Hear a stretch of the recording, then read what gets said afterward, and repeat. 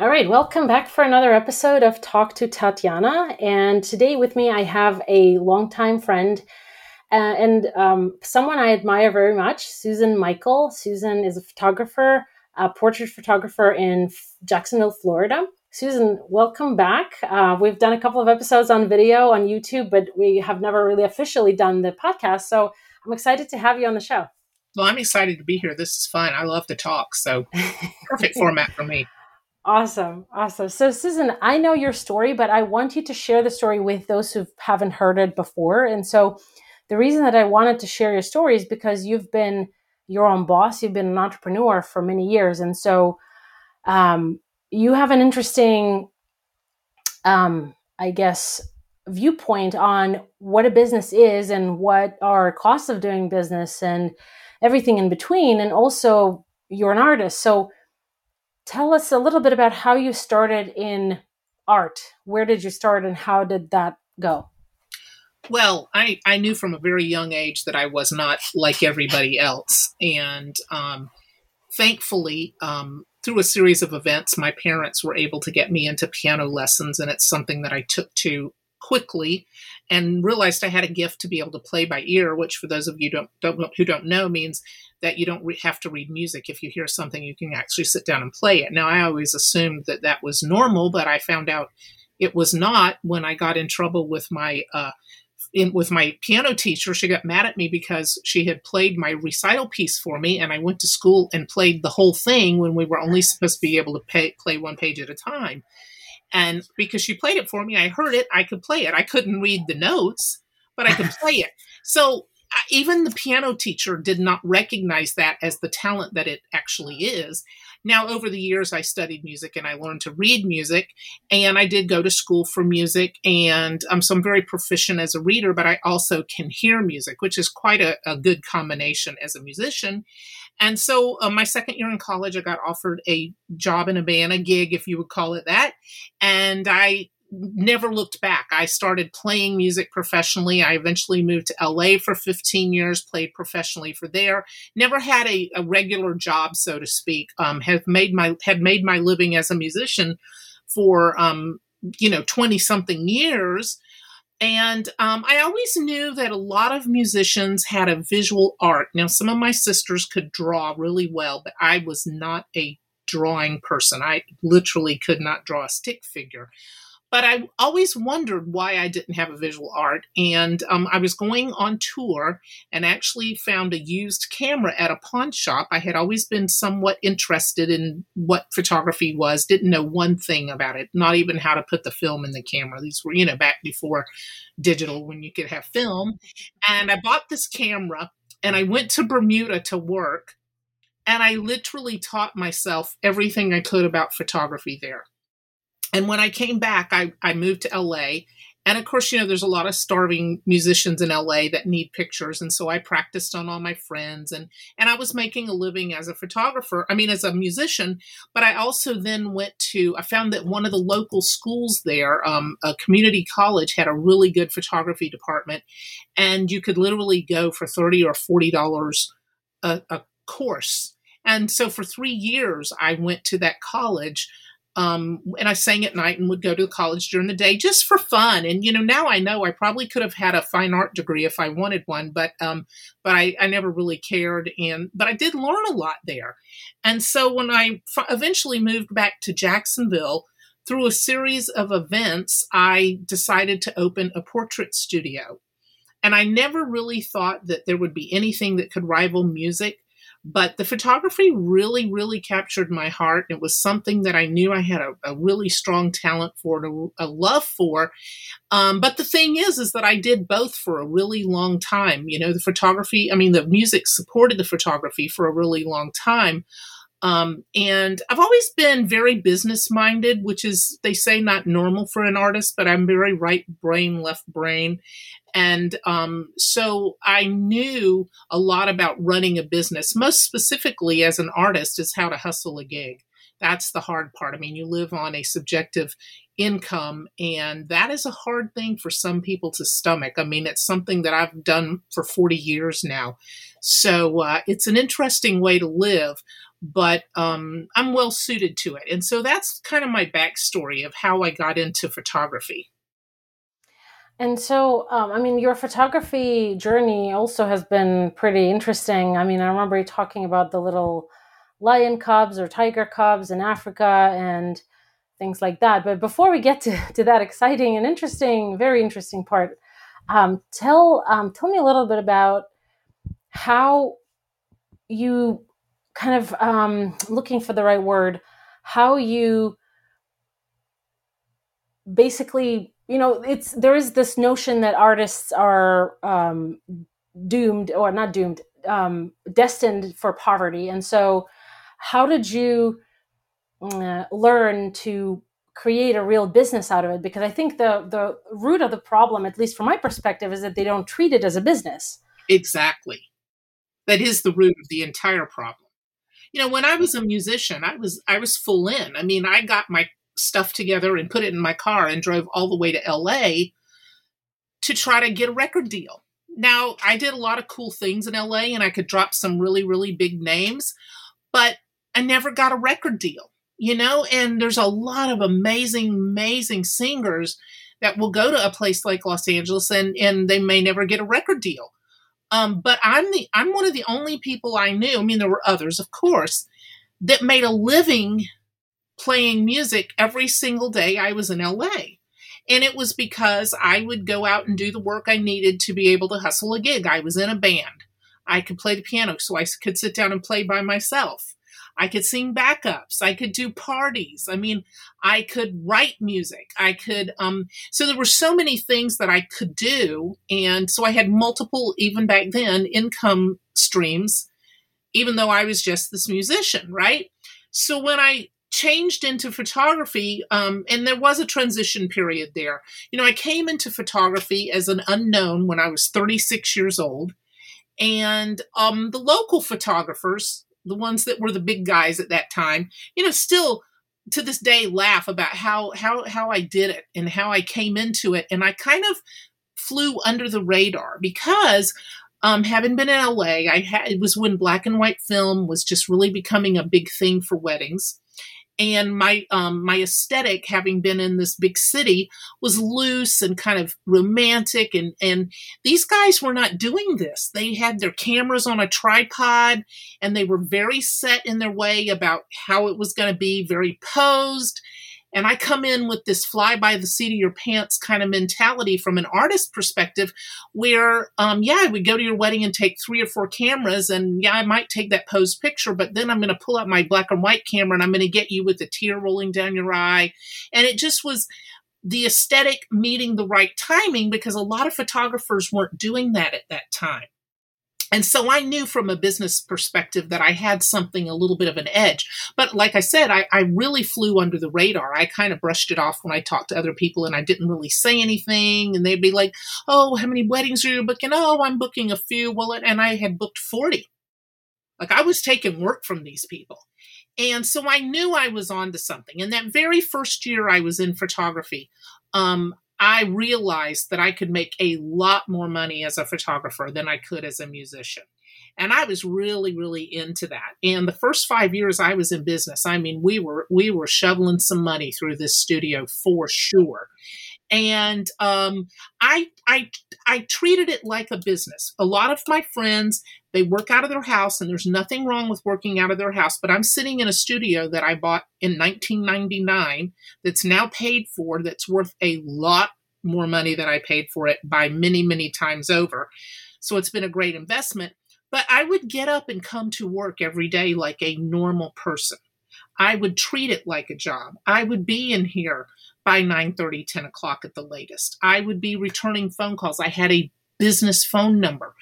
All those things that normal small businesses would do, I was doing, and I could see a lot of my friends were kind of playing at it. So as an artist, you don't play at it. I mean, I think if you're serious about it, you have to be all in. You have to be willing to put the work in. And the thing I tell people too is that, it sounds really cool being an artist. Oh, it's so cool. You just get to do whatever you want to do.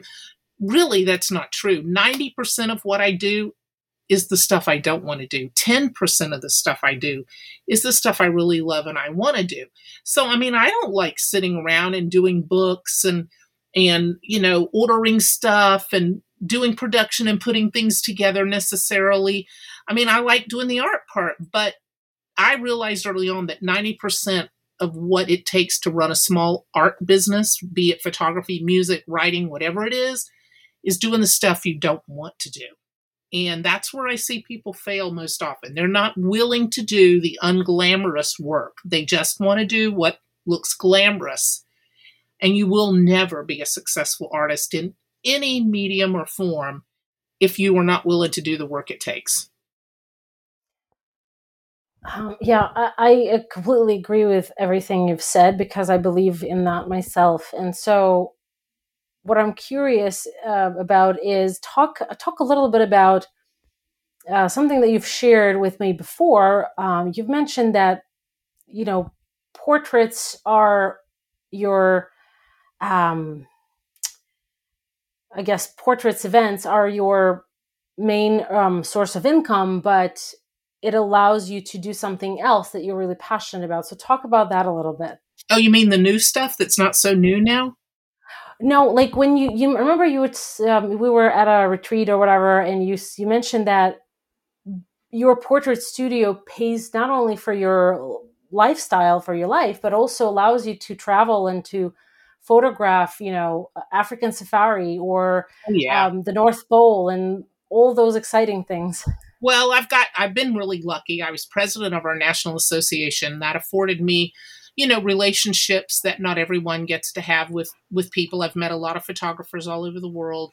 And I've always been very adventurous. I've always loved wildlife. I love art beyond the portrait studio that I do, and I do love what I do. I love working with people. I photographed you. I think you see that there's something a little different about me than the average photographer. And I've been doing this for a lot of years, and it's still, I go to every single job with this energy and expectation.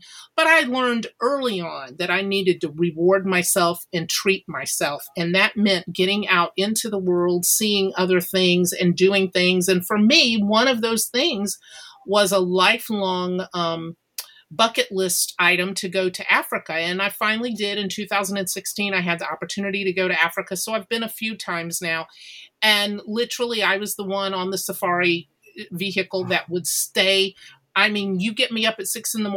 and I will still be there crying when it gets dark and I have to go back to camp, because I would literally photograph all day, every day, 10, 20, 30. I don't care how many days I would be there.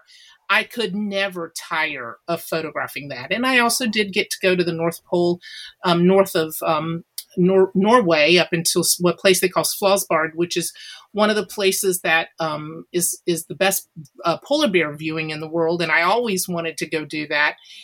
It'd be nice to be there right now because it is so hot here in Florida. But, there's nothing quite like seeing a 700, 800-pound polar bear swimming in the water up to your rubber Zodiac raft. And, from an artist's perspective, I mean, just the light and being with other artists is just something that I think, you have to nourish your soul as an artist. And that's what these things do. And of course, that's led me to some of the newer things that I'm doing, which I've been making some pretty major transitions over the last 5 years yet again. And I didn't expect that. But I believe that comes from being willing to nourish my soul as an artist. That's awesome, and I can only imagine what it felt like to be there. Both places, the hottest place and the coldest place. Well, one of the coldest. Um, so, what do you see most? Let's say you've been in art, in music, and in photography for a while, and so what do you see? Where do you see most folks who consider themselves artists go wrong? Not in the sense of not really wrong. Wrong is the wrong word for it. But where do they miss an opportunity to become someone like you? Well, if you're born into wealth and somebody's willing to, underwrite your artistic endeavors, that is a beautiful, beautiful thing. But let's face it, most of us are not. And even the ones that are, I suspect, do not appreciate it in the same way that someone who has to struggle does. And there is a lot to be said for having to make your own way. Because frankly, to be a great artist or even a good artist, you have to learn to fail. And a lot of people do not like to fail. And that is, I fail at something every single day. And, some days I handle it better than others. But where I see people fail most often, I happened to drop into a Clubhouse room a while back. And it was, there's about 1,000 people on there. And it was all about art and making a living as an artist and so on and so forth. And this guy got on this rant about how, art should be pure and you shouldn't make a living from art, and how people, bastardize art, and the whole just pushing that whole starving artist theory like you were talking about earlier. And I thought, oh my God, I've just got to get off of this thing. It's making me sick, because I've always felt like, you deserve to have the right to make a living as an artist. I deserve to make a living, and a good living, just as much as you do, just as much as a doctor does. And for years, I've had to defend to a point my pricing. For example, I'm not an inexpensive photographer, and I've had doctors and lawyers come to do work here with me for their wedding or their children's or whatever. Most of them respect me as an artist, but there are those occasional people who want to question it, and then I have to get on them, because boy, can I run it down when I start telling you, look, I pay $500 a month in taxes on this place. I have to buy the toilet paper for this place. I mean, there's all these things that you have to do that are not glamorous and not fun to run a business. And essentially, being an artist for art's sake sounds glamorous and sexy and fun, but it does not pay the bills. And so if you want to make a living as an artist, if you want to pay the bills, you are in fact running a small business. And there is no ifs, ands, and buts about that. And like we said earlier, 90% of what you're going to do is not what you want to do. I mean, the fun part, I tell people all the time, if they ever want to give me a little bit of a hard time about my pricing, I say, look, I love you and I would take your pictures for free. What you're paying me for is all the other stuff I have to do that I don't want to do. Like, talking to you 12 times, or emailing you back and forth 50 times, or telling you how to dress, or driving to the place I'm going to be, or, dealing with the lab if they send something back and it doesn't meet my expectations. All the stuff that a normal business deals with, you deal with as an artist. I don't care if you're a writer, if you're a photographer, if you're a musician, if you're a painter, whatever you are, you're still going to have to deal with that. And I think that's where people fail to understand the difference in making a living as an artist and living this unrealistic dream world of what an artist might be. I love that. It's very, very noticeable in New York City, where there are a lot of people who call themselves actors, actresses, but they go to one audition a month or less. And so, yeah, absolutely. And then they do live the glamorous life on the surface, but they're barely, they're living with 3-4 roommates, barely making ends meet. Maybe they smoke, maybe they drink a Starbucks a day, and they never really put a thought into what does it take to really be successful? Where do I really want to be? Exactly. And, it takes a lot of work to even nowadays, even at the point I am in my life, I spend a lot of time, to quote, a saying, working on myself, to try to understand the things that I still need to do. I mean, business ebbs and flows. It goes through different layers, different time frames, different things as it changes, and it will change over the years, of course, your expectations, what you want. Whether or not you want to have 10 employees or you want to have 2 employees. I mean, how small do you want it? How big do you want it? All those things have to be taken into consideration. And working on your mental well-being is a big part of it. I mean, going to conferences, learning, educating yourself. I mean, I know a lot of photographers who think they know everything. They never have to go anywhere and learn anything. And yes, having the internet and YouTube and all of that stuff, which by the way, we didn't have when I started in this industry, has lessened the need of that to some degree, but there is nothing that will ever take the place, in my opinion, of in-person education, especially as an artist, because you learn so much from other artists and other people that there will always be people out there doing it better than you, that know more than you. Always, I don't care who you are, there will always be those people. And if you can learn from them, you can save yourself some time. Absolutely. I totally agree with that. Any sort of business coaching or just going and looking at pictures or looking at how people do business with, whether it's art or not, is, I think, is important. I've certainly invested a lot in my own education, but I think that it's so important to continue growing. That and it's interesting. It's a little not surprising, but more like bizarre that not as many people do it as should. Well, yeah, and I mean, as you know, we met at a writing mastermind, which is interesting for me because I don't necessarily consider myself a writer. It's certainly not the way I make my living. But you've written a beautiful book, and I've been working on a book for a long time. And so the first thing I wanted to do was go to a writing conference. And interestingly enough, I mean, the connections that I've made, you would be one example. There's been so many other examples of people that I've been able to meet and network with, then in turn do something, for the art side of what I'm doing. And at the end of the day, I don't think people realize the value of networking with like-minded individuals.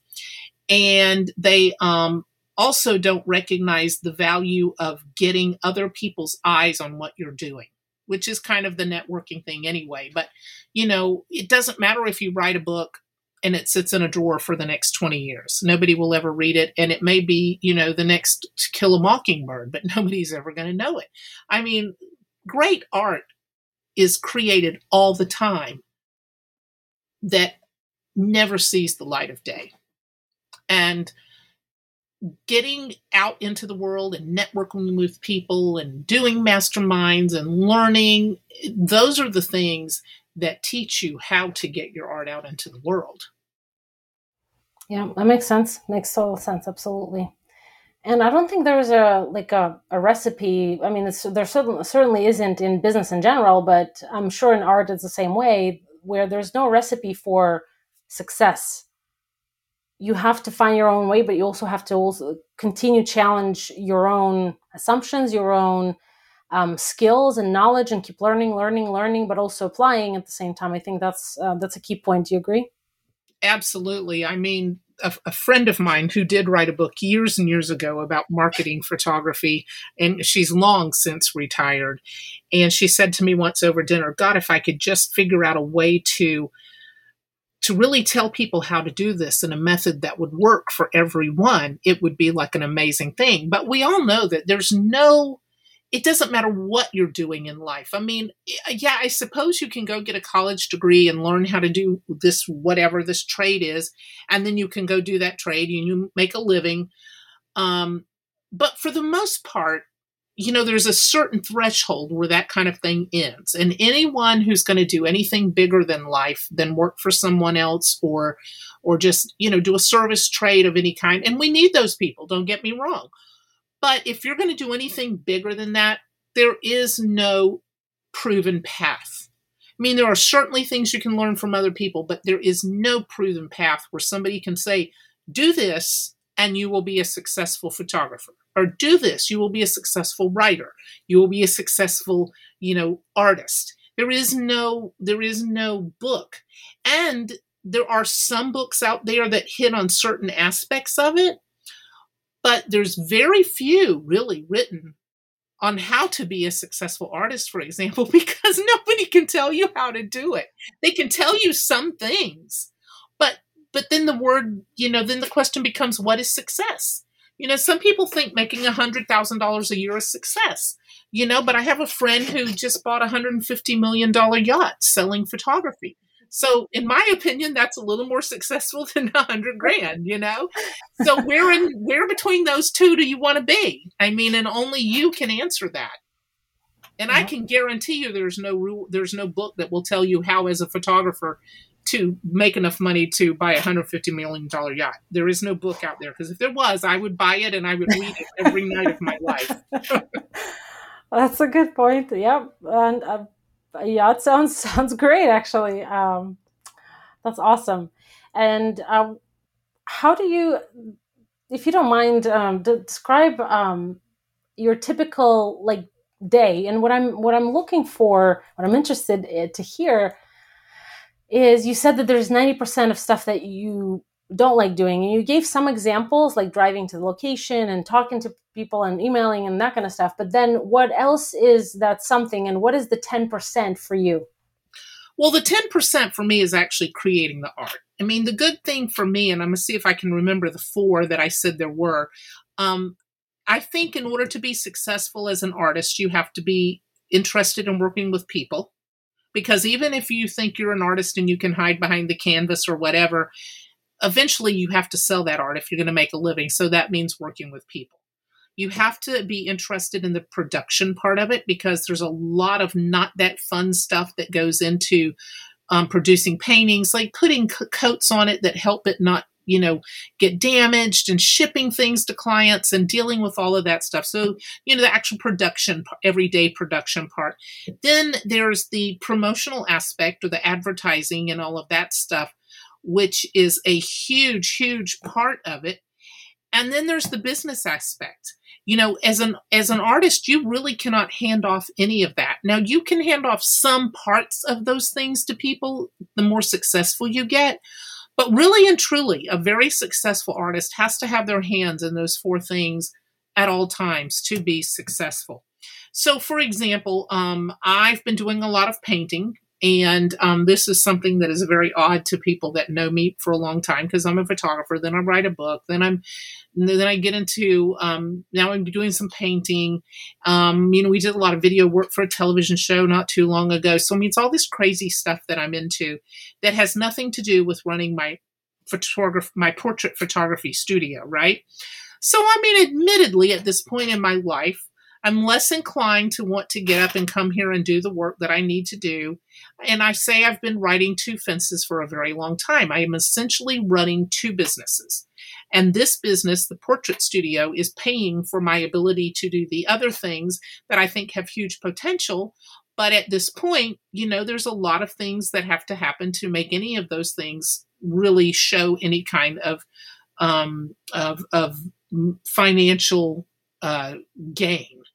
So I just did a lot of dance schools. I do a lot of dance schools here. I'm really good with dancers. And the reason that I love that is because it's a chunk of money that comes in here every year. And it's a big chunk of money, all in a couple, 3 months, lots and lots of work. But the great thing about that is these dance schools always have a certain percentage of new babies, 3 to 4 to 5-year-olds that are showing up at these schools. So as a portrait photographer, I look at that and I go, okay, this is new potential. So instead of me having to go out every year and hunt these people down, I just do these dance schools, and I'll go to one school, maybe have 60 people, another school, maybe have another 25 or 30 new babies, depending on the size of the school. So in general, I'm going to say there's about 200 new babies a year that I could potentially work with as a portrait photographer over and above the dance thing.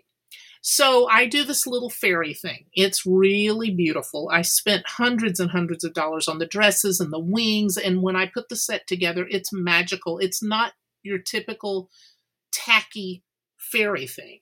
It looks like a painting. It is a gorgeous thing to do with your child if they're a girl between the ages of, say, 2 to 8 or 9. And so when I went to the dance schools this year to actually pass out the pictures, it's one thing I hate to do. It's a waste of my time. I hate going to these dance schools and passing out the pictures, but I don't want to ship them. That's an even worse situation.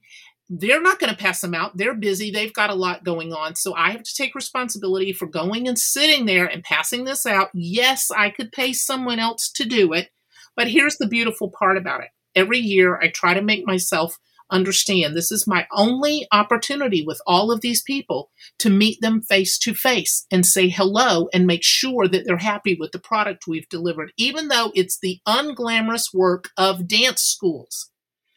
This year, what I made myself do was take the fairy book, take some fairy pictures, make a little setup, and every time a mom came that had a kid that was in the right age group, I said, is this something you'd be interested in? Because we're going to be doing this summer and the kids love it. So now I've been I'm sitting here looking at a stack of 250 invoices that I put aside that all of these people said they were potentially interested in fairy pictures. And I'm sitting here and I'm calling every single one of them and saying, we're doing this. Are you interested? This is the kind of work you have to do if you want to sell art. I don't care if you want to sell portraits or you want to sell a painting or you want to sell your book. This is the kind of work you have to do. And it's not glamorous and it's not fun. And I've really had to make myself come in here over the last 4 or 5 days and sit here and dialing for dollars is what we call it, to get people in to do these little fairy sessions. What I really want to go home and do is paint and sell one of my paintings for $10,000. That's what I really want to do. But I'm calling people about fairy sessions. So, there's T.D. Jakes, one of the greatest pastors in the world, Bishop Jakes, preaches out of Dallas in a huge, huge church. And he said, you have to learn to live between expectation and reality. And that's a really hard thing for artists. And it's a really hard thing for some business owners to understand. You have expectation, you have dreams, you have things you want to do. But then there's every day, like coming to work today before we started this and the backup battery busted and I had to jump in the car and it's 100 degrees outside and go find another backup battery that, the thing you plug all your computers and stuff into so if the lightning hits, it doesn't die. And they're expensive and it's a pain in the butt. You have to crawl up under the desk and pull everything out, plug it all back in. Nothing glamorous about that. But it's what you have to do to run a business. Now, I've seen people run very big, very well-known businesses where you would think my friend with the $150 million yacht would not do trivial stuff in his business. But I've been in his business and I have watched him do things just like what I'm talking about that you would not believe. He hasn't hired someone to handle that. But there are just some things in your business that have to be taken care of. So living between expectation and reality. A lot of people live way too close to expectation. And, sometimes the universe will bring you down a peg or two and put you back in reality. And I think, what we've been through for the last year or two with the whole COVID thing has given everyone a dose of reality. We live in a very, very fine line world, where we expect we've got another day and we may not, but that's a whole nother podcast. So yeah, I do stuff every day that I don't really want to do. And there's some examples of 2 things I did today that I didn't really want to do. I love it. I think you've just described pretty much anything in life, relationships, work, art, kids, anything. There are glamorous parts that make it worth your while if that's something meaningful to you, and there's a lot of stuff that really kills your brain cells every time you have to do it. Absolutely. Yes, for sure. Yeah. And there's no way around it, I think. What do you think? Well, no, there's no way around it. The early bird gets the worm. Hard work is a part of we're speaking about art. So hard work is in any artist's business. And you will spend a lot of your time trying to figure out how to sell your art versus make your art. And you have to have an equal interest in both in order to be successful. And at the end of the day, I think that's where most people would fail in an art business. And I think they fail to realize that at the end of the day, there's only one thing that is important. And it's my mantra every day: getting eyeballs on what you do. That's the only thing that matters. I mean, if you can't figure out a way to get eyeballs on what you're doing as an artist, I don't care what you're doing, what form of art you are in. If you can't get people to pay attention to what you're doing, you will not be successful. And paints cost money. New cameras cost money. I mean, I dropped probably $800 today on stuff that was not fun to buy. Just, it was not a new camera. It was not a new lens. It was, a freaking backup battery and mat boards to put some prints and mats to actually mat some prints. I mean, that stuff is not that fun to spend a lot of money on. And so you have to get eyeballs on your work in order to be able to afford the things it will take you to create your work. And I have understood that from the very beginning. And I think that's one of the biggest things that has made me successful as an artist. I love it. Susan, it's always such a pleasure to talk to you. You're such an inspiring person, artist. I mean, I'm fascinated by the work that you do. I can't wait to see the pictures that you've done for us. And I hope that people listening to you who consider themselves artists, and even if they don't, I think like any profession has some form of art in it. Accounting certainly does. Oh, they do. Absolutely, they do. And so I think that it would be great to inspire someone with today's episode. Well, I appreciate what you do. I think that it's remarkable, the work that you've been doing. I am honored to be your friend and to be able to chat with your audience. And I am very passionate, even after all of these years, about what I do. And, if there's someone out there that thinks that they want to pursue a creative endeavor, go into it knowing the reality of what it's going to take. It is a lot of fun, but it is a lot of work. I love that. Thanks so much, Susan. Thanks so much. It was a great pleasure to have you on my show. Thanks. Bye, everybody.